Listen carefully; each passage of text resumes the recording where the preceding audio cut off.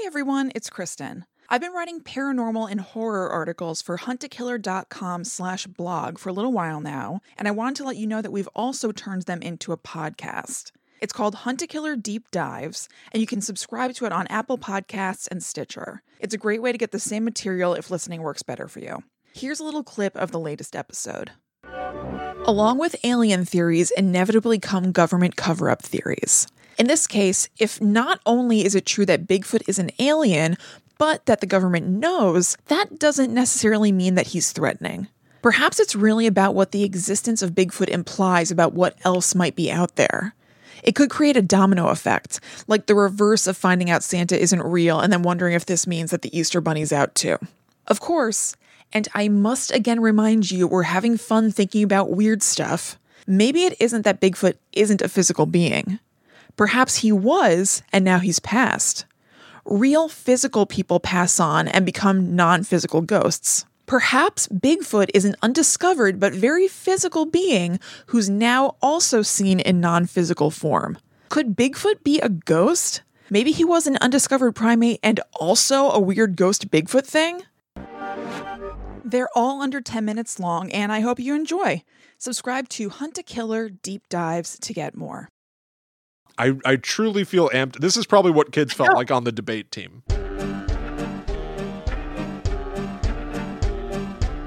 Hello, welcome to Guides the Unknown. I'm Kristen. And I'm her little brother, William.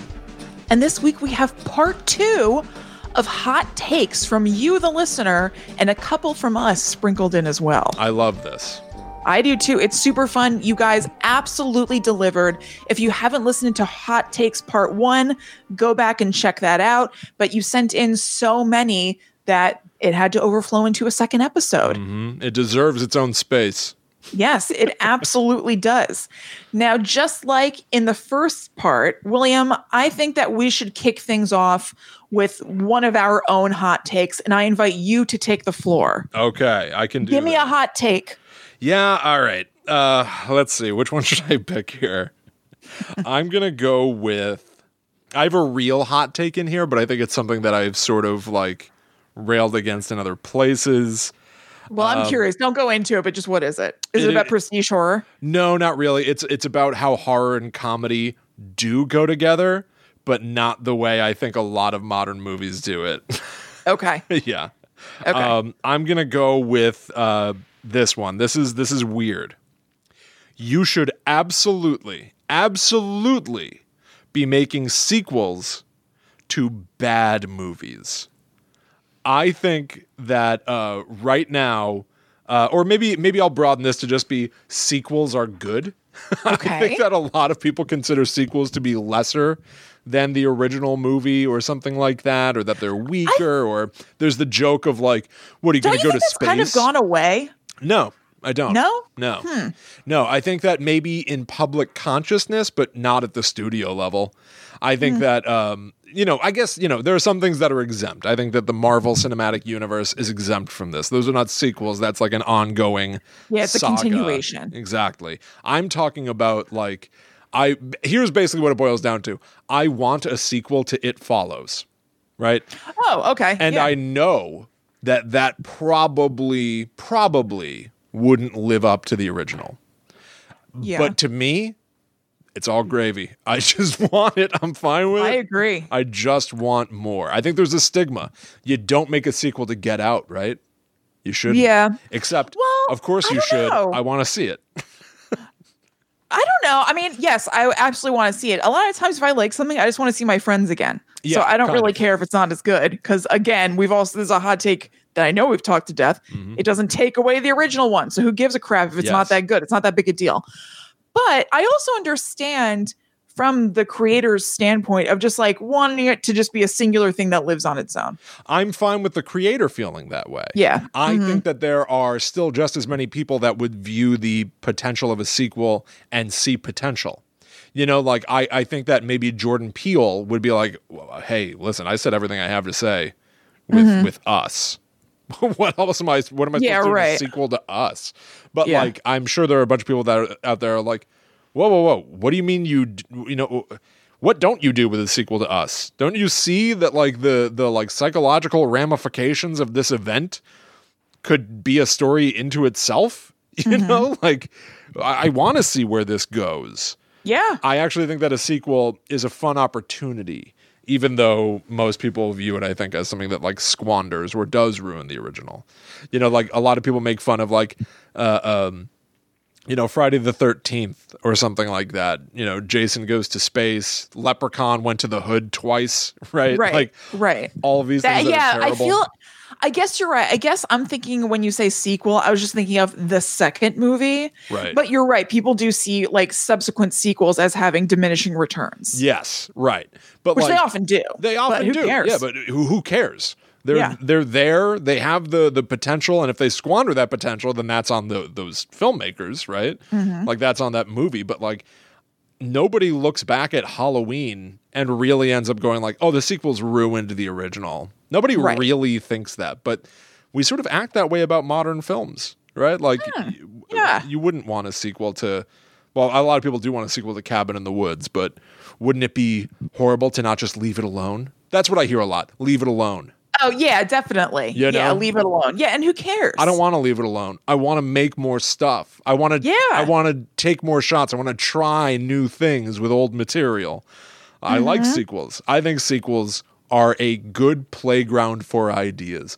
Mike Flanagan, who now is best known for, you know, Haunting of Hill House, Haunting of Bly Manor, Dr. Sleep, like a very, you know, respected, revered director. Do you know one of the first things that like got his foot in the door to get up to that level? He directed Ouija 2. Yeah, Ouija 2. Who wanted a sequel to Ouija? But somebody saw the potential and made their movie. Right? Do you remember that originally Rihanna was attached to the Ouija movie? I know. Yes. Something fell apart. Okay. I don't know. But yeah. So weird. Mike Flanagan was tasked with making, you know, what most people would expect to be just sort of like a nothing sequel and decided, no, you know what? I'm not going to like rest or anything. I'm going to knock it out of the park. I'm going to crush it.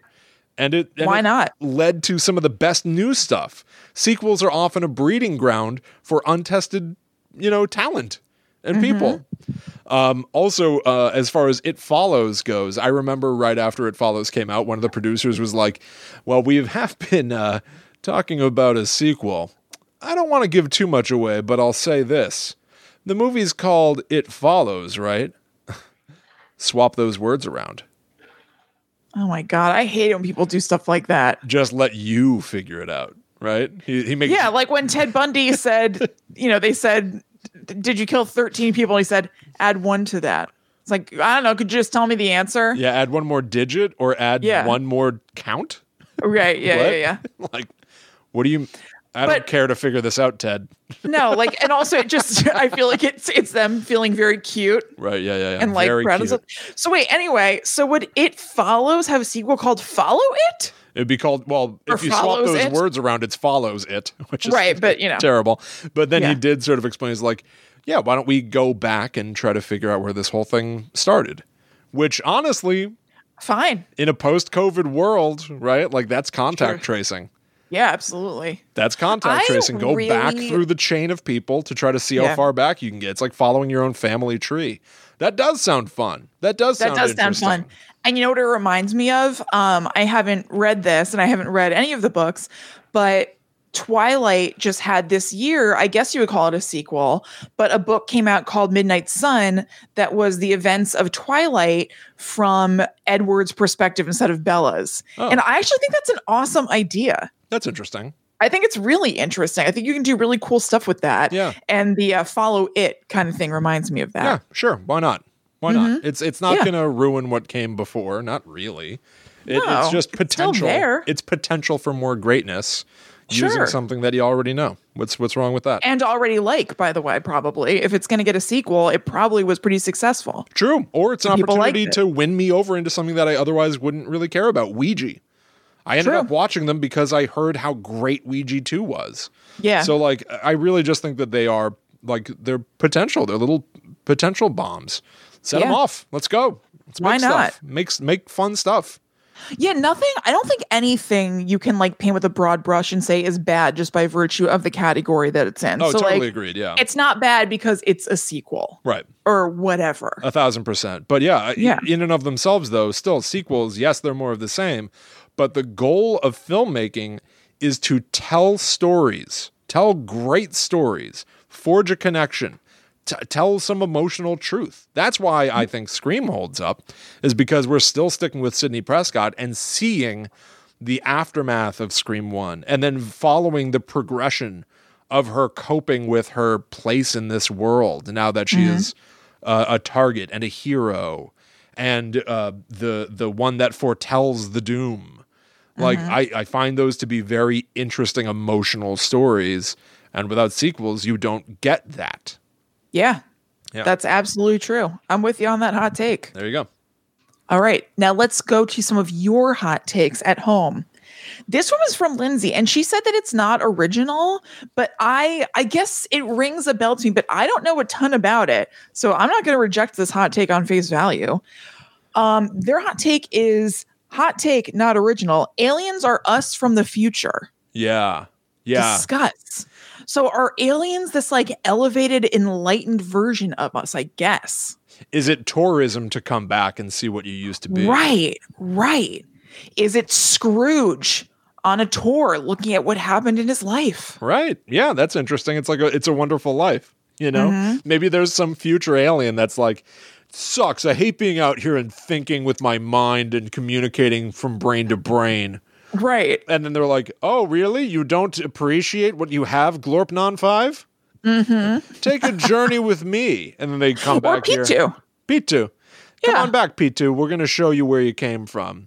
And make you appreciate what you have. On the toilet using our cell phones. And he's like, take me back. This is horrible. Take me back. I'll appreciate my life. I will eat my Nutripellets and not complain. I think it's a cool theory. I think it's a cool hot take. Yeah. I think it's interesting. It is. It's interesting, too, because it also indicates that any sighting of a UFO is part of human history in a way, right? Like at some point in the future, they would be teaching classes about how a time traveler got caught, but nobody realized that they were time traveling. Right. You know what I mean? Like, would that be a class into itself about like the folly of time travel because you might get caught and it might create a little like pocket discussion of extraterrestrials? Yeah, right? Totally. Yeah. It bends the mind. Yeah. Plus it also then proves to us here and now today that we will one day achieve the ability to create these amazing flying machines that can move all fast and can hover in place and zip and zigzag in odd directions. Like a helicopter, you got to turn that, the whirly bird up there to make sure that you're going in the exact right direction. It's kind of floaty and weird. A plane can really only go in one broad direction and take broad, like wide turns. But UFOs, the way they're described, it's like, vump, vump. They can go anywhere. They go exactly where they want to go. Down, sideways. We're going to make all kinds of stuff. It's showing the great strides in human invention that we could be hitting. Very cool. That's fun. Okay. This is from Caitlin. Black Christmas, the 1974 version, is much scarier than Halloween. Oh. Thoughts? I think that might be true. I haven't seen Black Christmas in a long time, and I believe I'll be watching it soon for the show, actually. Yeah. And I think Black Christmas might be freakier than Halloween to me. I think. That's interesting. I'm not saying better necessarily, because I really love Halloween. I would say Halloween is better than Black Christmas. But I think that I am more unsettled by Black Christmas than Halloween. Yes. So I think I might be with Caitlin on this hot take. Unsettling is 1,000% right. I think that it gets back to the core of what is a scary movie and what does a scary movie do. I don't know that a scary movie often scares me. Same. It presents subject matter which is frightening if you're in that situation. But I know that I'm in my living room. Right. However, there's a quality to Black Christmas that is so uncomfortable It's and off. odd. Yeah, it's a bit off. The like timing of it is a little off.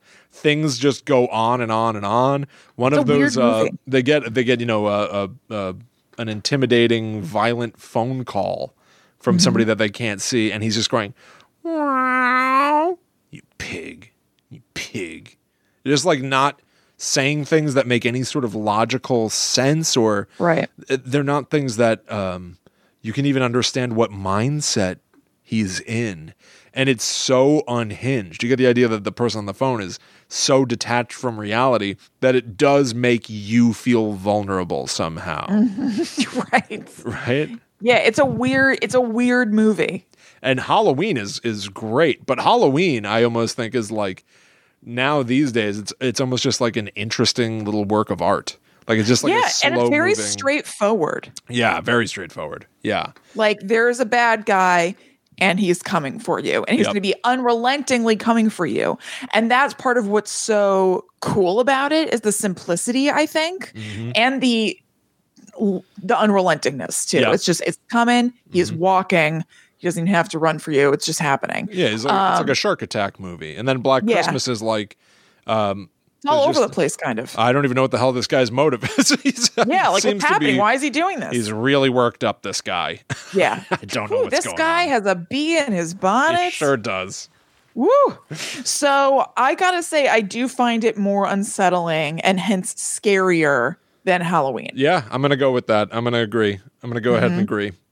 All right, now, Will, this next one from Barb is something that I may need my memory refreshed on a bit. Okay. And it's something that we either might have to look up on the computer as we're talking, or you might have it at the ready. I feel like it's not impossible that you're going to be right there with this. Barb says, Detective Hoffman from Saw needs to have survived his last trap. My friend and I refuse to believe he didn't.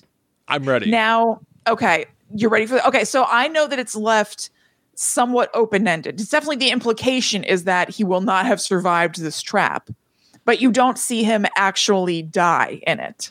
Right. Do you recall what the end for Detective Hoffman is in that movie? I do. It's that Cary Elwes, the doctor from the first movie, we find out that he is Jigsaw's apprentice, having survived his trap. And he then kidnaps Detective Hoffman, who was also a Jigsaw apprentice, but they don't like him for some reason, I don't remember, and puts him in that bathroom that he was in. Right. He places him in there, and he has a cane, and then he goes to the door with his cane, and he says, "Game over," just like Jigsaw did, but with much less to less effect, if I remember correctly. Yes, that's correct. And then slams the door. Yes. And so we don't know that Detective Hoffman died, but we are meant to believe he did. And so I can understand why Barb would say, he needs to have survived that. I'm not buying that he didn't. Yeah, there is precedent. He was a tenacious guy. Yeah, absolutely. That I remember. Yeah, he truly relentless. I think that the reason that they're getting rid of him is that he sort of flew off the deep end, Detective Hoffman. He was going rogue a little or something. Yeah, he was creating a bunch of traps that people couldn't possibly escape from. Okay. He was sort of sipping his own tea a little too much, I think. He's feeling himself, feeling his oats. He was. I don't think that he was quite following the Jigsaw. There's a whole thing in the Saw series that, Jigsaw's mentality and methodology is paramount. That, he puts you in the trap. He doesn't kill you. He gives you an opportunity to escape yourself. And so Hoffman wasn't quite doing that. He was kind of selfishly going about his goals. Right. Now, Kristen, I do have to say, I can't turn this to show you, but I am watching the end of Saw 3D right this second. Great. Because I just wanted to confirm a few things. So Saw, the iconic location of Saw is the bathroom, right? It's like this very industrial bathroom. And in the very first movie, Cary Elwes is chained in there with his foot to a pipe. At the end of that movie, he uses a hacksaw to cut off his foot. The very famous moment from the trailer is realizing we've got these hacksaws. It's not to cut through the chains, it's to cut through our feet. We have seen people in that bathroom in I want to say at least four of the movies. Detective Matthews. There's a character named Detective Matthews played by Donnie Wahlberg. Oh, yeah, that's right. Yes. And in Saw 3, he begins that movie chained up in that bathroom with his foot in a shackle. Right. He has no access to a hacksaw, but he is tenacious as well and refuses to let this be the end. So he just grabs the lid of a toilet nearby and crushes his foot until he can slip it through the shackle and leave. Oh my God, And that's right. He does get out. I just watched at the end of Saw 3D. Detective Hoffman is indeed shackled in the bathroom. Cary Elwes picks up the hacksaw that he had used in Saw 1 to cut off his own foot and dramatically throws it at the camera because this is a 3D movie. And it is to say, no, you don't get to have the hacksaw. You're dead meat. But right, because you didn't let other people have the opportunity. You didn't give them the hacksaw metaphorically. Exactly. But we've got precedent set by Saw 3 that you can still escape that exact trap. So I'm going to say, sure. Yeah, I'll go with that. I do think that they've already proven in the franchise that you can escape that exact scenario. Mm-hmm. And so why wouldn't this guy be able to? I don't think that he's just going to sit in there and let himself, starve to death or anything like that. Especially because this guy has gotten into a lot of scraps and stuff before. Right. And come out on top-ish. Yes. So I think he's finding a way. Per the reality of that world, I think that he'd get out of there. I don't know if that means that he'd be part of any future movie. Like, very famously, they're doing the Chris Rock reboot. I have no idea what's going on with that, but I bet Detective Hoffman's not part of that I don't think equation. So. But, if there's an extended Saw universe, I would absolutely say that he's out there. I would, too. I remember that guy was just going at it. Yeah. I will admit, I had to Google real quick. I just want to see Detective Hoffman's face. Yeah. So I remembered the right person. I was like, oh, this guy. Costas Mandylor. He got out of there. Yes, exactly. He survived the bear trap. He was on Sex and the City. Yep. He survived the reverse bear trap as well. So yes, he did.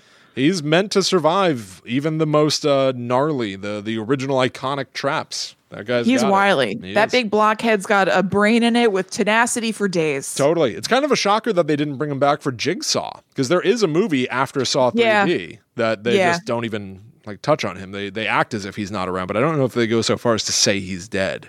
So I think hope is still out there. I honestly don't remember. Yeah. Agreed. No, Agreed. So. He would survive. Keep the faith, Barb. We're with you and your friend. Don't give up on him. No, not yet. Okay, so Tracy has something that, as we record, is timely. Maybe not when this actually airs. Tracy says The Muppet Christmas Carol is actually the scariest film ever made. The scariest film ever made. That might be a true hot take for me. That's a hot take. I don't know about scariest film ever made, but I will say on Patreon in December, our episode was about freaky things from holiday movies. And we spent a lot of time on The Muppet Christmas Carol talking about the Ghost of Christmas Past and the Ghost of Christmas Future, who are both very scary. Very bizarre, very creepy. Yes. Unsettling for a child. They're perfectly fit for a kid. Mm-hmm. There are some movies that Poltergeist is PG. But I don't know if I would show that to a kid under 13, right? It's just because the ratings board at the time. Poltergeist is PG? It might even be G. No, there is absolutely no way Poltergeist is G. It may not be. I would have thought R, but I would have been willing to believe PG-13. I would be shocked to hear it's PG. Let's see. PG. That scary face melting. That's nuts. It's PG. The 80s were a wild time. Yeah, PG-13 didn't exist yet. Really? Oh, sure. So, I think that there are a lot of movies that technically are meant to be fit for kids. Yeah. But I don't know if you would show it to them. Muppets Christmas Carol is definitely something you can show to a kid. Definitely. And there are just enough intense things in it that it might be at the upper echelon of spooky stuff for children. Yeah, it definitely, I think it is. I would say for kids, it's one of the scarier movies that are made for kids and that you would show to a kid. Because there really is, those ghosts really are pretty scary. So on that level, of that tier of things that you can comfortably show to kids, it might be up there as one of the scariest. I agree with that. But beyond that, I think I want to applaud this as a true hot take. I agree because, I've so far been like, I see it. This one, I don't find it to be the scariest film ever made. I will also say it's not impossible that Tracy was saying this in a tongue-in-cheek way. Possibly. I don't even care. But I don't want to put that on her in case that's not the case. I triumph it and I yes, applaud for it. being a true, that is a spicy take. Genuine spicy take. Yes. Okay, here's another spicy take. This is from Caitlin. Caitlin says, the Amityville haunting and the events at Skinwalker Ranch are definitely made up. Definitely Now, made up. I have weirdly been thinking about Amityville a decent amount lately. It came up on a recent episode that we recorded where somebody said, what is one of your favorite haunting cases? Right. I think it was a listener stories episode. And I started to say Amityville horror is something that I've come back to a number of times in life, but that I don't think I can really say is my favorite because I don't know how I feel about it.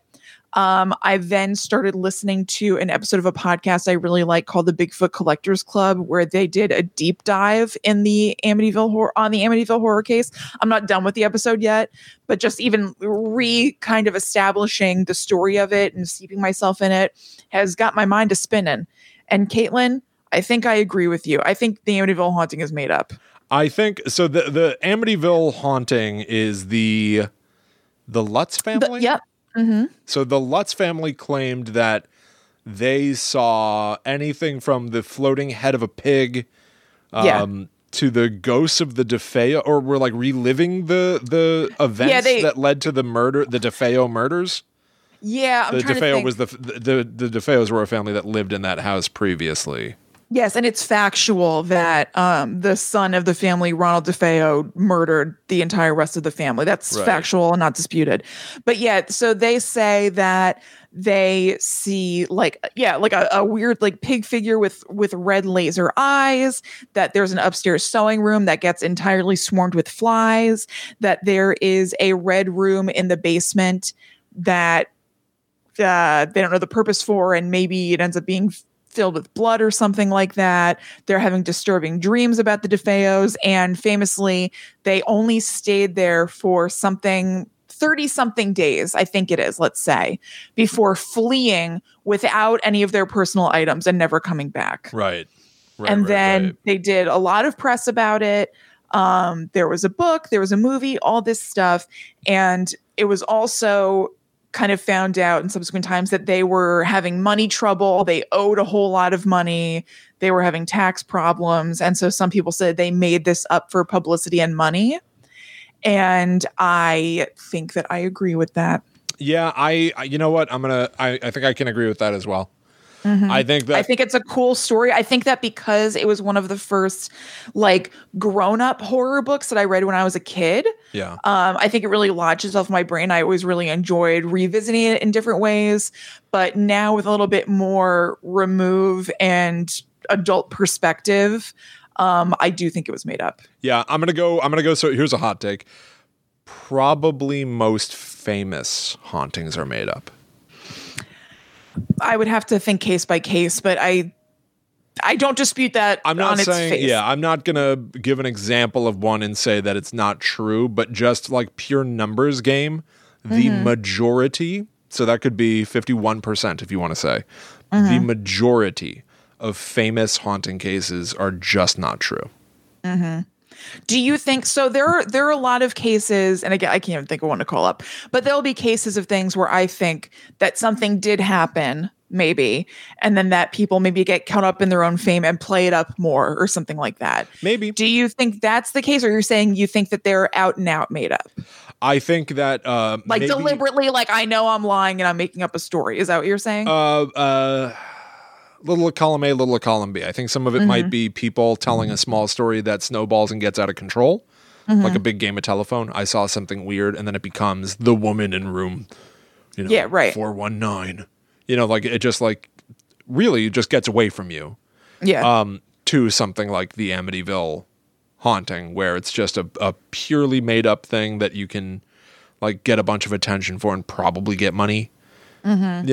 I think it runs the full gamut there, but I'll just say it here. Cause again, like pure numbers, like I think that the likelihood of so many places being haunted and we have zero evidence for it, versus the human social creature's predilection to storytelling, and that storytelling often deliberately blurring fact and fiction running rampant.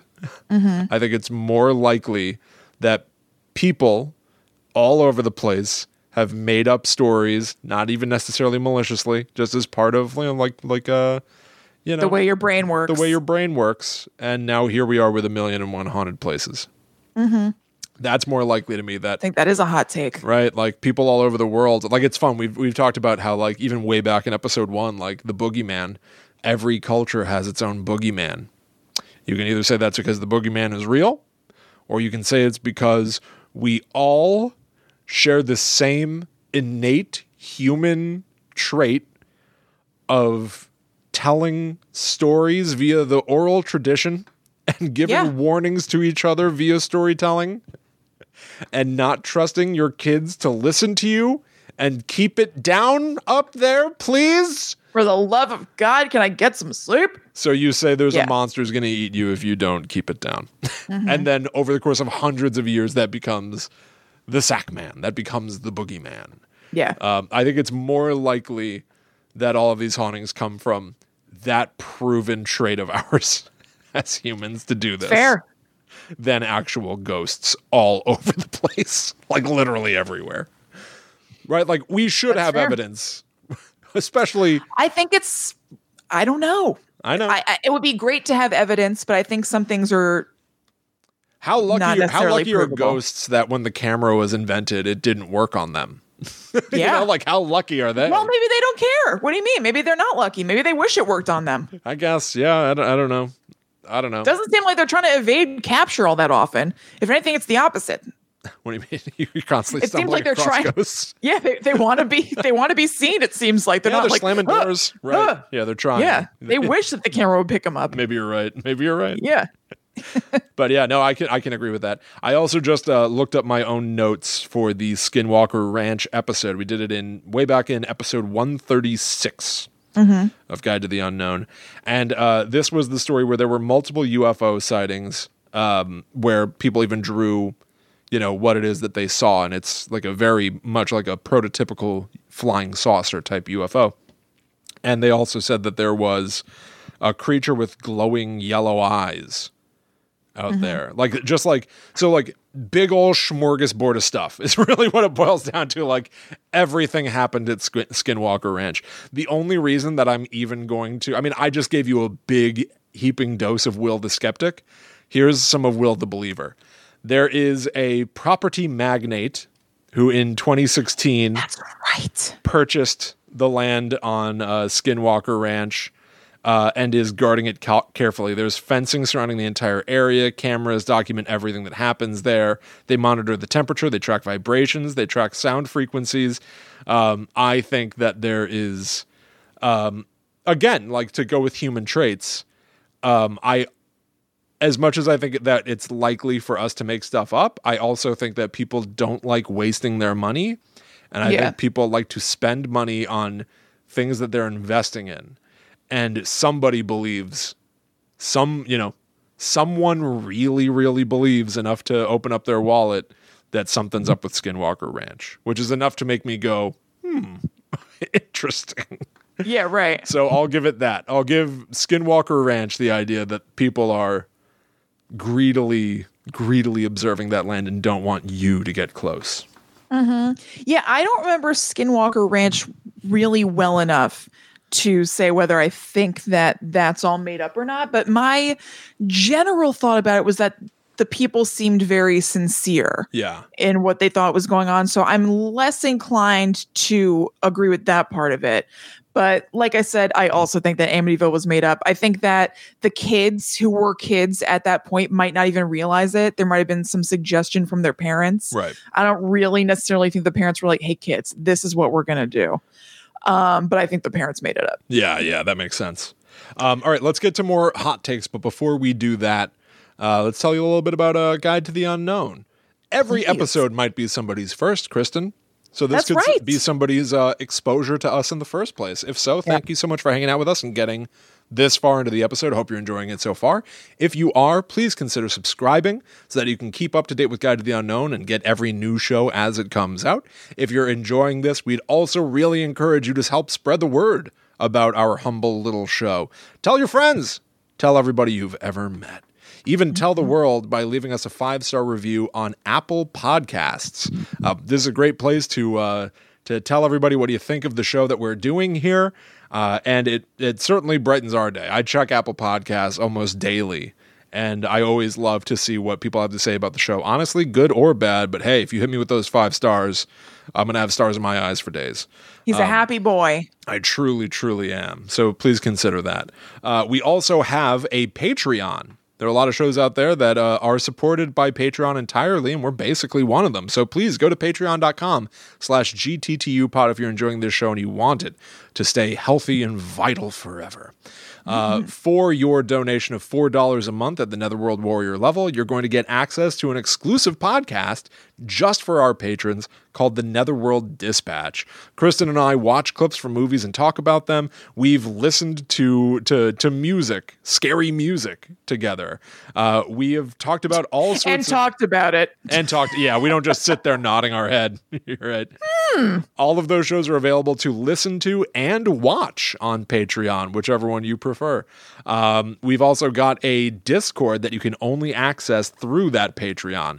So it really expands the scope of Guide to the Unknown to back us on Patreon. You get a bunch for supporting us, and we really, really can't thank you enough if you decide to do that. Absolutely. Thank you so much to our patrons. Follow at GTTUpod on Twitter, Facebook, and Instagram so that you always know when new stuff is on the way. And hit up gttupod.com, the home of Guide to the Unknown, so that you can find links to all of these places and even to our merch and stuff like that. If you want to wear your Guide to the Unknown pride, show the entire world, make a point, take a stand. Go all. Say, I'm not going to take it anymore. I like Guide to the Unknown, and I'm not afraid who knows it. That's right. I'm here. I'm proud. I'm here. Here I am. Don't you see me? I'm wearing this cool shirt. Come on. So you can get all that at gttupod.com. You absolutely can.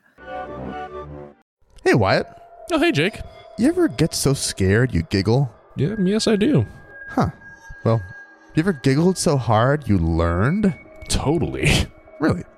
In that case, you ever learned so much you got scared? Yes. And if you're like me, you should check out Super Duper Stitious. A comedy podcast about the science of the spooky. I'm Jake. And I'm Wyatt. We're a couple of scientists with a fondness for the creepy and the strange. Join us as we tell tales of the bizarre before breaking things down through the power of science. Do we have an answer for everything? No. But we do have a great time pondering it all, and hopefully you will too. You'll laugh, you'll learn, you'll love it. Check out Super Duper Stitious anywhere podcasts are found. We'll see you there. See ya.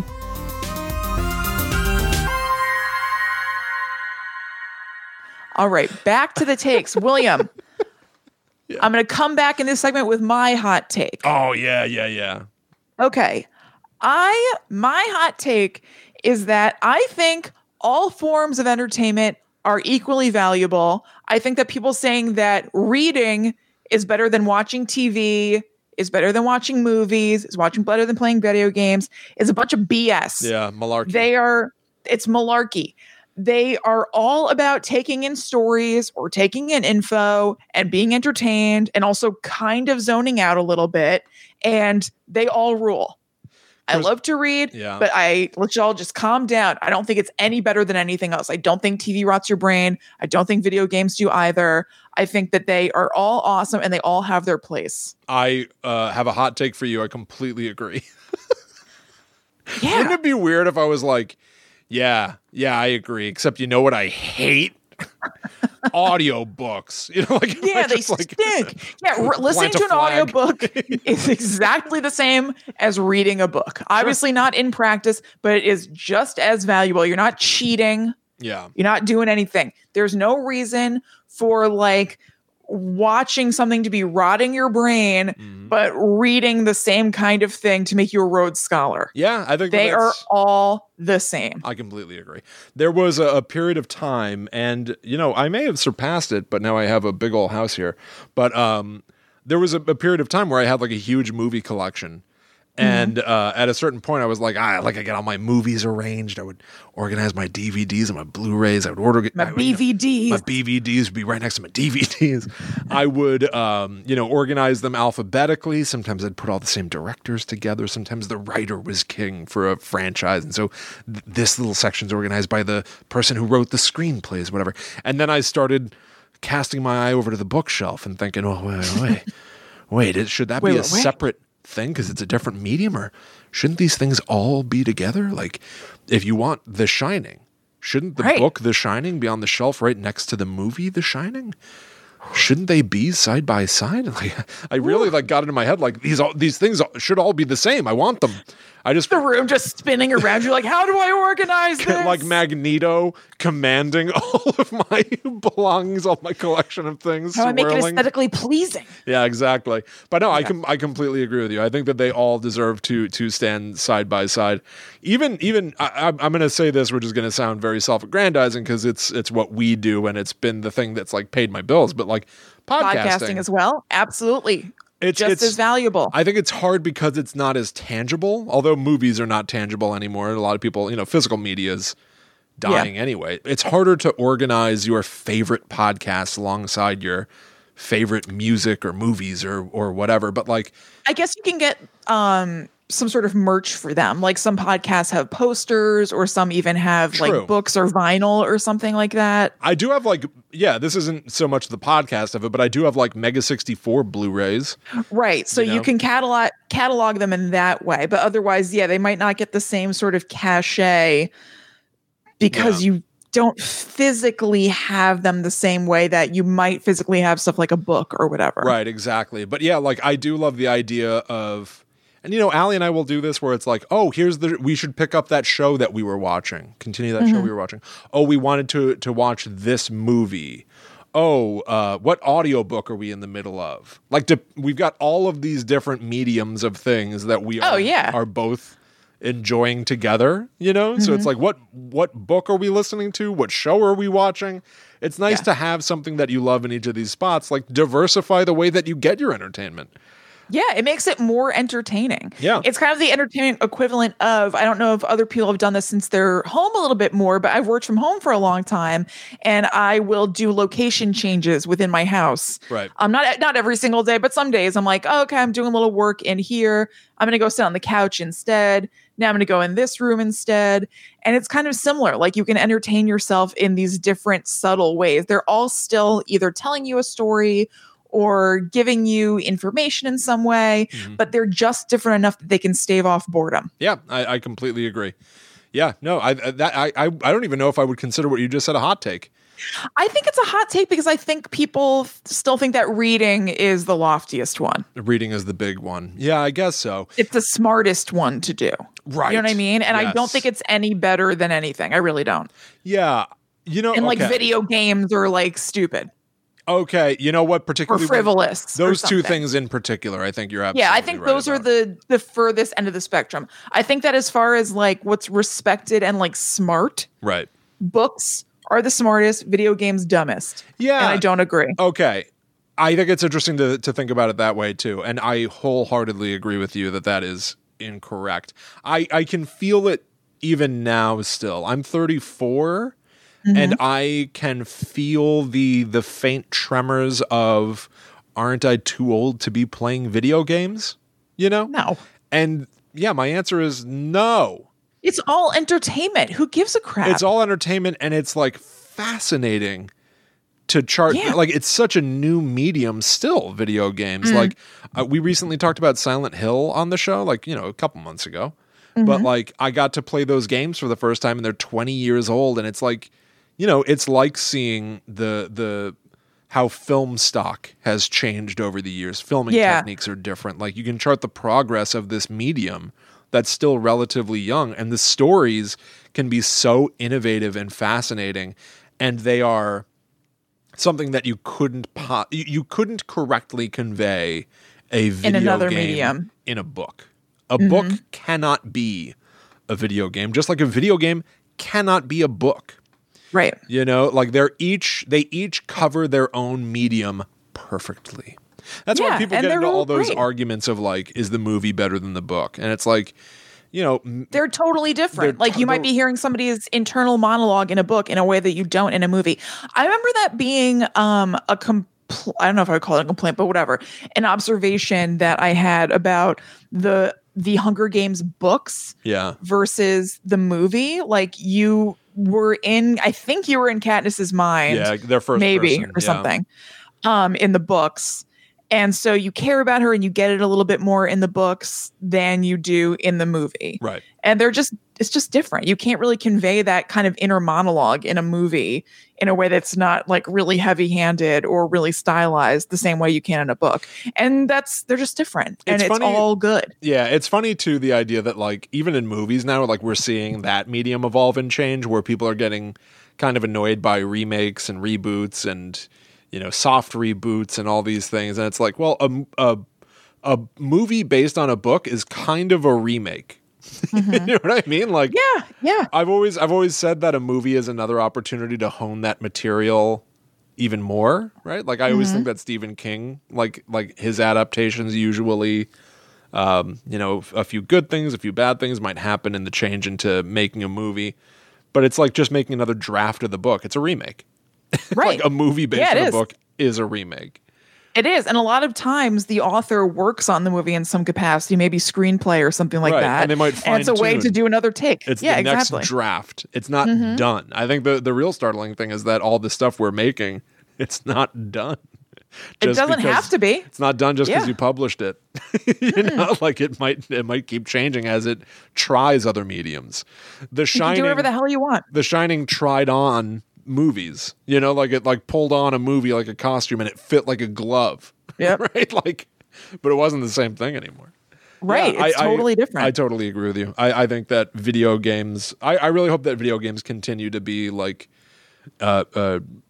pushing the limit and challenging and interesting. Like I really do hope that video game, I guess even the title of it just sounds so diminutive. I'm reading a book, I'm watching a movie. Yeah. I'm listening to a podcast. The term podcast is also a little nebulous. It doesn't really mean anything, I guess.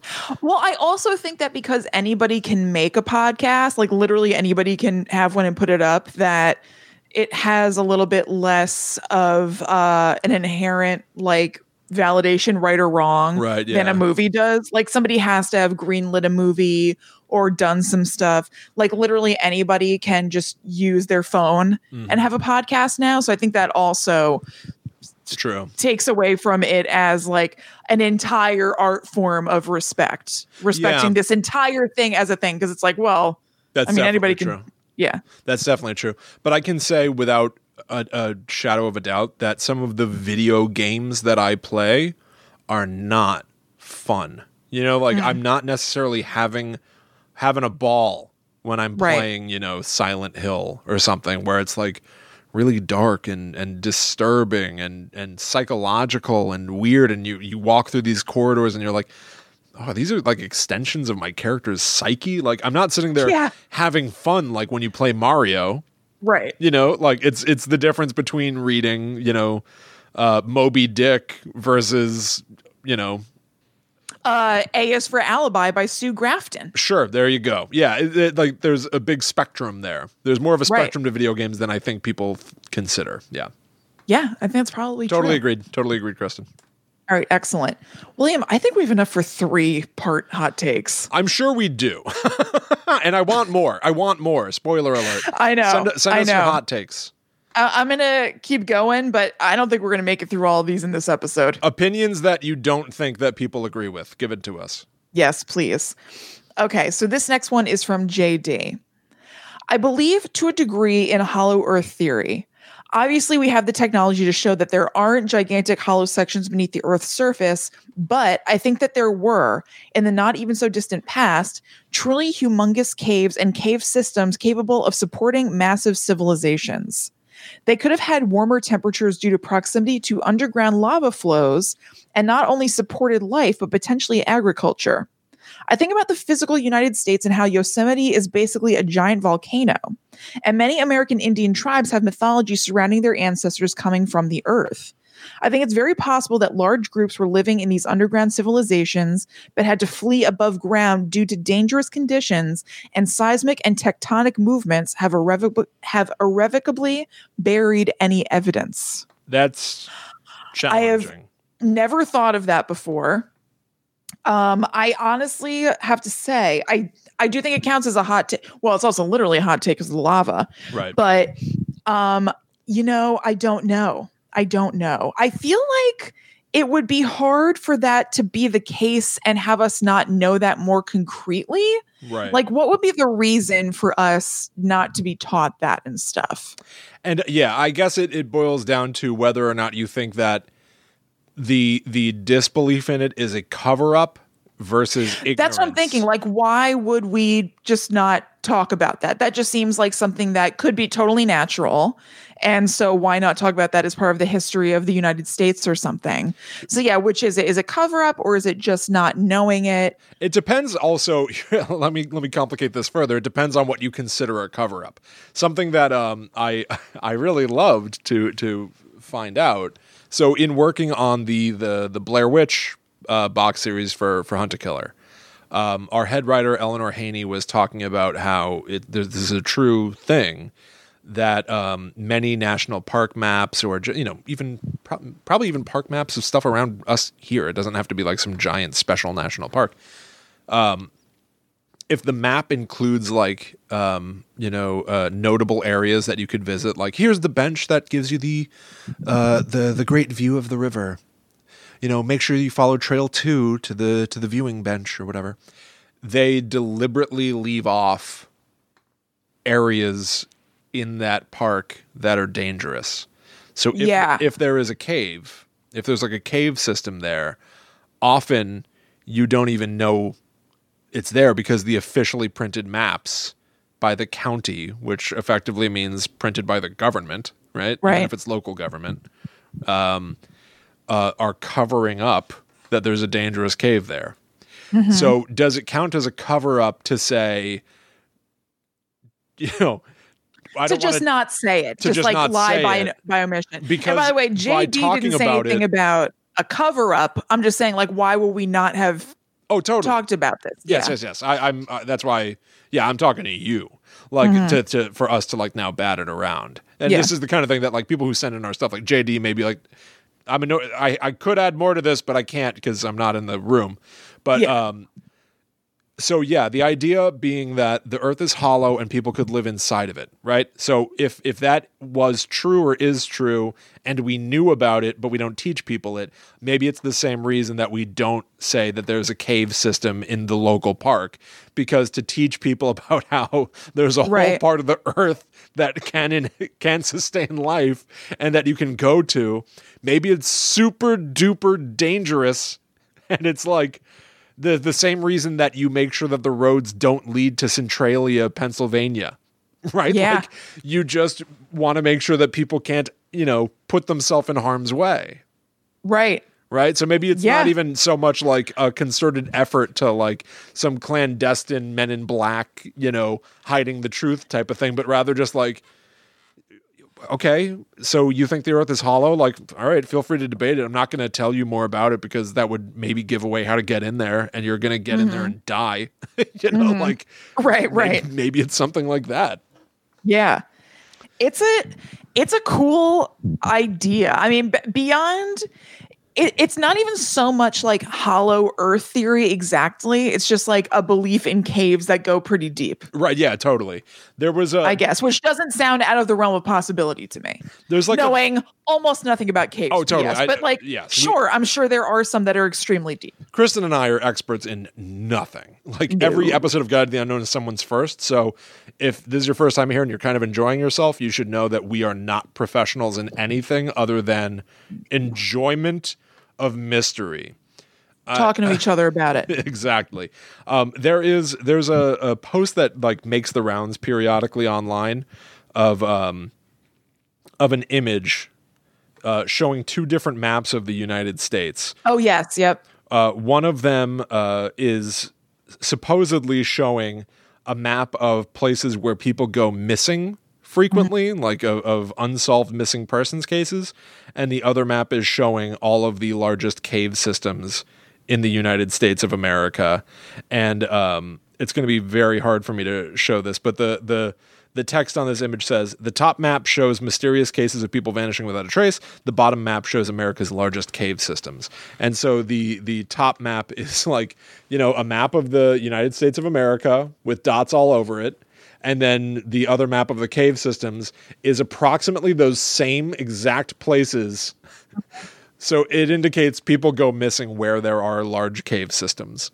Right. You know what I mean? Like most people go, I guess what this is kind of saying is like most inexplicable missing persons cases are because of caves, which Caves. I'm sure caves are on the list of things that result in people going missing, but this is almost making a 100%. Yes, that they're all in caves. Yeah. But I do, it's a good reason not to tell people how you get inside the hollow earth. Yeah, absolutely. But I don't know. It's still if it really did happen that like a lot of first Americans were kind of living in caves and then coming out. Like I understand for safety reasons, not wanting to say exactly where those were, but I just can't think of the reason. And maybe it's because, I don't know, just JD just kind of is just whimsically thinking about this. Right. Like if that were a thing, I just feel like we would talk about it. I feel like they just wouldn't point you to exactly where those caves were. Yeah, that's true too. Like there's just no reason not to. Just for the sake of it, this thing, this missing persons map versus the cave map is on Snopes to disprove it or prove it correct. Their rating is a mixture, which is the least satisfying kind of response you can get from Snopes. Their summary, what's true? A few similarities exist between a map of mysterious cases of missing persons and a map of cave systems in the United States. What's false? This is not a map of all people who have gone missing in the U.S. It focuses on so-called, quote-unquote, strange disappearances that occurred near national parks. So it's like a subset of a subset. It's strange disappearances of people near national parks. Data from the bottom map was overlaid on top to make the quote-unquote coincidence seem stronger. And lastly, correlation does not imply causation. So just because you disappeared near a national park and that national park has a cave does not mean that you disappeared in that cave. It's basically what it's saying. And that's true. Right. Correct. Yeah. All right. So that's... I guess this is filtered to specifically be people who went missing near a cave system. Like that's basically like what this. Yeah, that's what I was about to say. The dots they're showing are basically just what you said. It's people who went missing and there was a cave system. Right. And then it shows like, and look what was by them, the cave system. And it's like, well, yeah. Yeah, that's filtered that. What we were filtering for. Scroll back up to the top of your Excel. What are your filters up here? People who disappeared by caves. Yeah, okay. I think I got you there, Bucker. Bucker? Yeah, Bucko? Bucker. Bucker? It's my... Yeah, don't worry about that. That's a cool thing that I say. I'm trying to make Bucker take off. I know. It's working, I think. It's cool. I think it's a really cool idea, though. Yeah. Oh, I'm down with the speculation of it. Totally. I wonder if this purely was just kind of like thinking and being like, there are caves. I wonder if this could happen, or if JD came across anything that like sparked this thought. Yeah. But just back up, JD, if there was more to it. I'm curious. We haven't even covered Hollow Earth, so I'm sort of like even just going off of what I know from like pop knowledge. Right. I think it's a very sweet idea, but I don't know that I can say like, yeah, I'm right there for that hot take. Y'all know I love to speculate. Yeah, it is indeed hot. Yeah. Okay. So Will, I think this is going to be our last hot take of the episode. Yeah. This one is from Chloe. They say, I think a lot of movies classified as horror should actually be thrillers. For example, I see a lot of people talk about Silence of the Lambs as a horror movie, but considering that it doesn't have any supernatural elements, it can be scary, but not necessarily horror. This is a hot take indeed. I'm about to say this is a perfect hot take to end on because I know that William and I both have thoughts about this. And I applaud the hot take. Every time that something like truly like blows my mind, I want to like take a stand. I'm glad put it out there. I want to, what is the bam, bam, bam, that like foghorn sound? I wanna, like, Yeah, right. You did it. It's a true hot take for me. I Yes. have always heard this in the exact reverse order, that Silence of the Lambs, most people say, is a thriller, but shouldn't it also be considered a horror? I've always heard this in exactly the opposite order. So this is very interesting. I have heard it this way. Really? More often. That people are like, people say it's horror, but really it's a thriller. Wow. I'm shocked. I seriously have always heard people say it's a thriller. I've heard both, but I have certainly heard this. That is fascinating. And I think that it's been like, I think that people kind of look at it being admitted to the Oscars as evidence that it's more a thriller than a horror movie. Oh, well, I don't like that. I don't either, but I think that is a thing. Right. I mean, just because something gets to the Oscars and because it got to the Oscars, it should be a thriller is to say horror should never be acknowledged by the Academy, which I disagree with. I think that horror is a completely valid form of storytelling. This is interesting too, because this also posits the idea that horror should or primarily has elements of supernatural. I know. That's what stood out to me about this. Right. Yes. Can you read it again? Yes. I think a lot of movies classified as horror should actually be thrillers. For example, I see a lot of people talk about Silence of the Lambs as a horror movie, but considering that it doesn't have any supernatural elements, it can be scary, but not necessarily horror. I'm going to go ahead and Google thriller movie. I want to see what the common definition of this is. I think thrillers are usually kind of like crime based, and Silence of the Lambs is certainly that. Yes. Decidedly a crime-based movie, yeah. Yes, for sure. But I think even though these things do happen in real life, I think that it is fantastical in some ways. And even though it's not supernatural, it's so visceral. Like, I think that there is a visceral thing to horror that is a little bit less present in thrillers. I think that thrillers, and I'm saying this I'm thinking it as I say it, so it's not fully formed. Sure. But I think thrillers might be felt and seen at a little bit of an intellectual distance, whereas horror is a little bit more visceral and putting yourself in that spot. Ah, that's interesting. In a very real way. So let me think of something that would be a So that you're sort of saying that a thriller is meant to almost be a little bit cerebral, while a horror is meant to be a little more boots on the ground in the moment. Yes, with shocks. I think things that shock you. I don't think there are a lot of shocks usually in thrillers. Something that I would say also rides the line, and I know you just watched this, William. Would you call Fatal Attraction a horror movie? No. Yeah. No, I think I would call it, I guess thriller. There are elements of drama in it. There are elements of horror. That money boiling scene is kind of horror-y. Yes. Yeah, it is, I guess. I don't know. I got to tell you, this is weird. As somebody that I would describe myself as a horror fan, I don't know that I like the labels. Thinking about that recently. Right? I know. So I think this is interesting to think about, but I also find it frustrating to think about because it doesn't matter that much to me. I almost find it like a little I'm not saying that Chloe's irrelevant or anything at all, but just kind of like, who cares? And I understand that we categorize things and catalog them. And because we already do it, it's interesting to see what fits into those categories.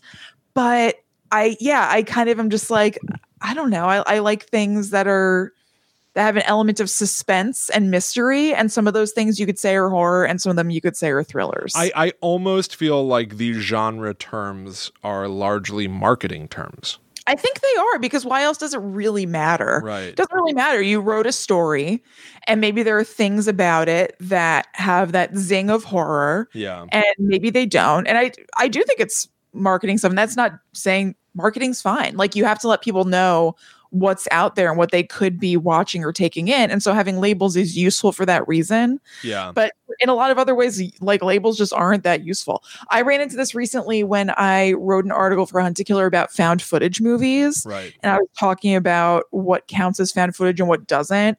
And I like almost like metaphorically or maybe actually like wanted to push my computer away. And I was like, I don't really care. Why am I even writing about this? Like, who kind of cares if it's found footage or not? Who's keeping the keys? Yeah, right. What's the big deal? Like, maybe this counts as it, maybe it doesn't. But again, because other people have established this, it is kind of interesting to look at, but I find it kind of frustrating at the same time where I'm just like, if I like it, I like it. I don't really care. I agree. I'm going to be sort of a hypocrite here because I do think that it's worth examination. But like the function of these terms is either, I think, to convey what you are trying to create. It's a good shorthand to say, rather than being like, well, I want to elicit fear and tension in my viewing audience. But like, yeah, I'm trying to make a horror movie. So I will create a horror movie. You know what I mean? Like it's good to communicate to the people who are either like backing your production or your production partners that way. It's important to communicate to the audience. Here's what you're going to get. This is a horror movie. But me as the person who takes these things in, me as the consumer of it, I just like what I like. You know what I mean? Like, I like scary stuff. And so I, in my head, put Silence of the Lambs right alongside a lot of my other favorite movies that also creep me out and scare me. I do too. Yeah. I mean, they're just things that I like. But if I have to find the dividing line, I guess I would think of things that feel a little bit like horrifying, not to overuse, horrifying. And you can kind of put yourself in that position versus things that you're at a little bit of a remove and watching the story unfold. Yeah. And I agree with that. Guides to the Unknown. And Silence of the Lambs, I think, is visceral in that way. I mean, it literally puts you in the POV at one point. Yeah, it does. You can also kind of put yourself in the shoes of being in that pit. And it feels kind of visceral and like, oh God, can you imagine? Right. Like looking at the fingernails on the walls and stuff versus something like, what's something that I think is a thriller? I watch a lot of thrillers. Why am I blanking? Along Came a Spider. Okay, versus like Along Came a Spider, which is like fun to watch. It's exciting. You see the twists and turns, but I think you feel them a little bit less. Right. So I guess my dividing line is a visceral feeling as opposed to supernatural or not. And I find Silence of the Lambs to be a very visceral movie. Yeah. I think that's interesting. Just for the sake of it, Wikipedia's sort of definition of a thriller, they say thriller film, also known as suspense film or suspense thriller, is a broad film genre that evokes excitement and suspense in the audience. The suspense element found in most films' plots is particularly exploited by the filmmaker in this genre. Tension is created by delaying what the audience sees as inevitable and is built through situations that are menacing or where escape seems impossible. So it's funny because I do think that those elements, this is like reading a horoscope in a way, because I almost feel like you could say something very similar about horror, right? Mm-hmm. Yeah. It evokes excitement and suspense. The suspense element is particularly exploited by the filmmaker in this genre. Tension is created by delaying what the audience sees as inevitable. Mm-hmm. Right? Like that applies to me equally to Jaws and Jason and Kiss the Girls. And, Interestingly, so Chloe's isn't going to be totally the last hot take because I realized the very next one is completely in the same category. Caitlin's hot take was that Jaws is not a horror movie. Aha. See, that's interesting Caitlin too. and Chloe are thinking similarly. Yeah, that's very interesting. Yeah, I guess, where is your line? I almost think that it might be something that is like up to the individual to decide, which is again why I applaud the hot take. It's yours. Too. Your world, in your world, for you, these rules can be whatever you want them to be. So I also think that in general, maybe the broader dividing line for people whoever it is who decides these things is violence or graphic violence. I think that's interesting though too. Jaws, right? Like I think that we all agree. I think we all agree that Jaws is like, one of the biggest blockbuster adventure films. It's early Spielberg. He sort of, invented the blockbuster. We all love it. People of all ages love Jaws. It's also a movie where the Kittner boy is ripped apart by a shark and everyone's running and screaming and there's blood in the water that's blooming out. It's also the movie where Richard Dreyfuss jumps into the water to examine the hull of a ship and he sees a severed head float through the hole. It's also the movie where Quint is bitten in half by the shark and shaken around on the boat as blood spurts out of his mouth. So what is Jaws? Do people not like horror? Right? Like horror is the video games of film genres. Right? I think a lot of it is that. Yeah. Yeah. I think that horror. Everybody thinks that horror is Jack Frost 2: Revenge of the Mutant Killer Snowman. That's what people think. There's like a twist of insult to horror. It's like a little bit invalidating. It's a little bit of a put down, which is why terms like prestige horror and thriller is so important, because it's saying we're not like that. Yes. Don't worry, I'm not like Leprechaun Back to the Hood. Yes. Don't worry. It's interesting because, under the right circumstances, general audiences love to see a guy with blood dribbling out of his face. Mm-hmm. They're fine with it. Yes. They just need to know that it wasn't made by a dummy. Yeah. That's really a prestigious director who you can trust for quality. I think it's fascinating. You can't always trust horror for quality in a lot of people's minds. True. Which is the same with comedy. And same with podcasts. Like I was just saying, you can't always trust that genre for quality because it's not quality controlled as much. 1,000%. You like romantic movies? Okay, well, should we judge all romantic movies by what's on the Hallmark Channel or the best of it? Can't we judge things by their own merits rather than label the entire genre by the worst parts of it?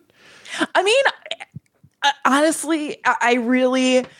Everything is like this. That's what I'm saying. Yeah. No, Totally. I know.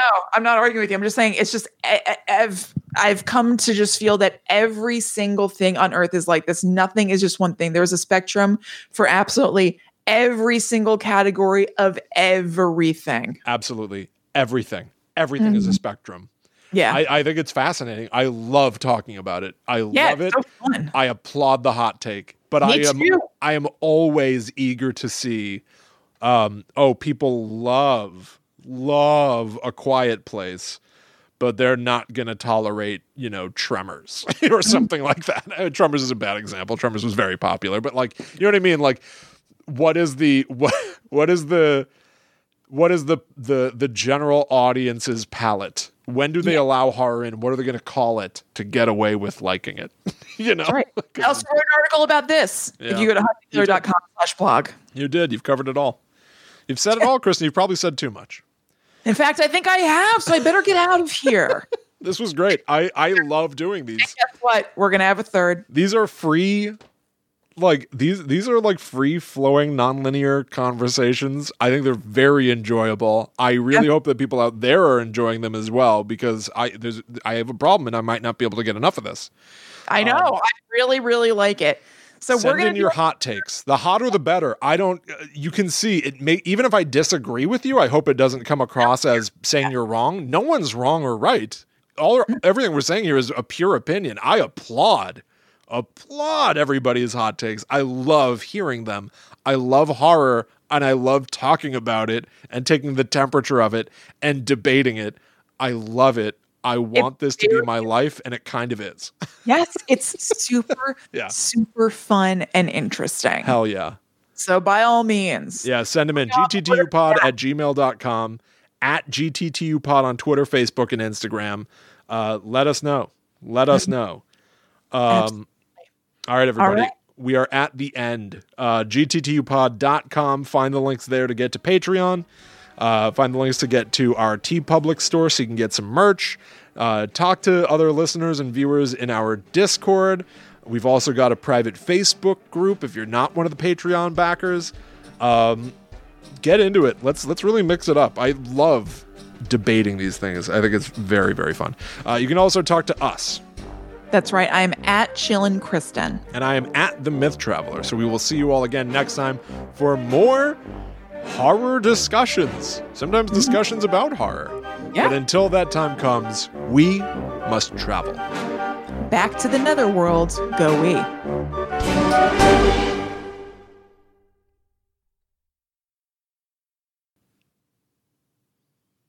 Cool. I truly feel amped. This is probably what kids felt like on the debate team, right? Like, Yeah. you know, Except it's like not even a debate because we're just talking about it. right. While I was just like dreaming of getting that relaxation class in gym.